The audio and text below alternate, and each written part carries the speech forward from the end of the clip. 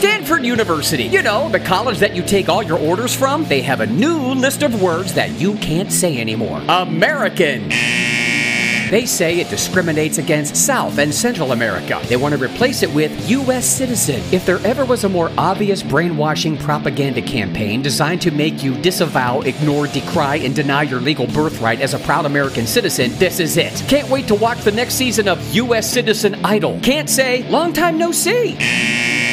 Because it was originally used to mock indigenous and Chinese people. I mean, maybe if you hit a gong after you said it, sure. And the stupidity train keeps rolling with the abolishment of the word master, to be replaced by the words primary or main. Because every time you say master, of course, you are thinking of slavery. Like when you sing the definitive thrash metal song by Metallica, Primary of Puppets. I can't wait to see them in concert and hear the crowd chant, primary, primary!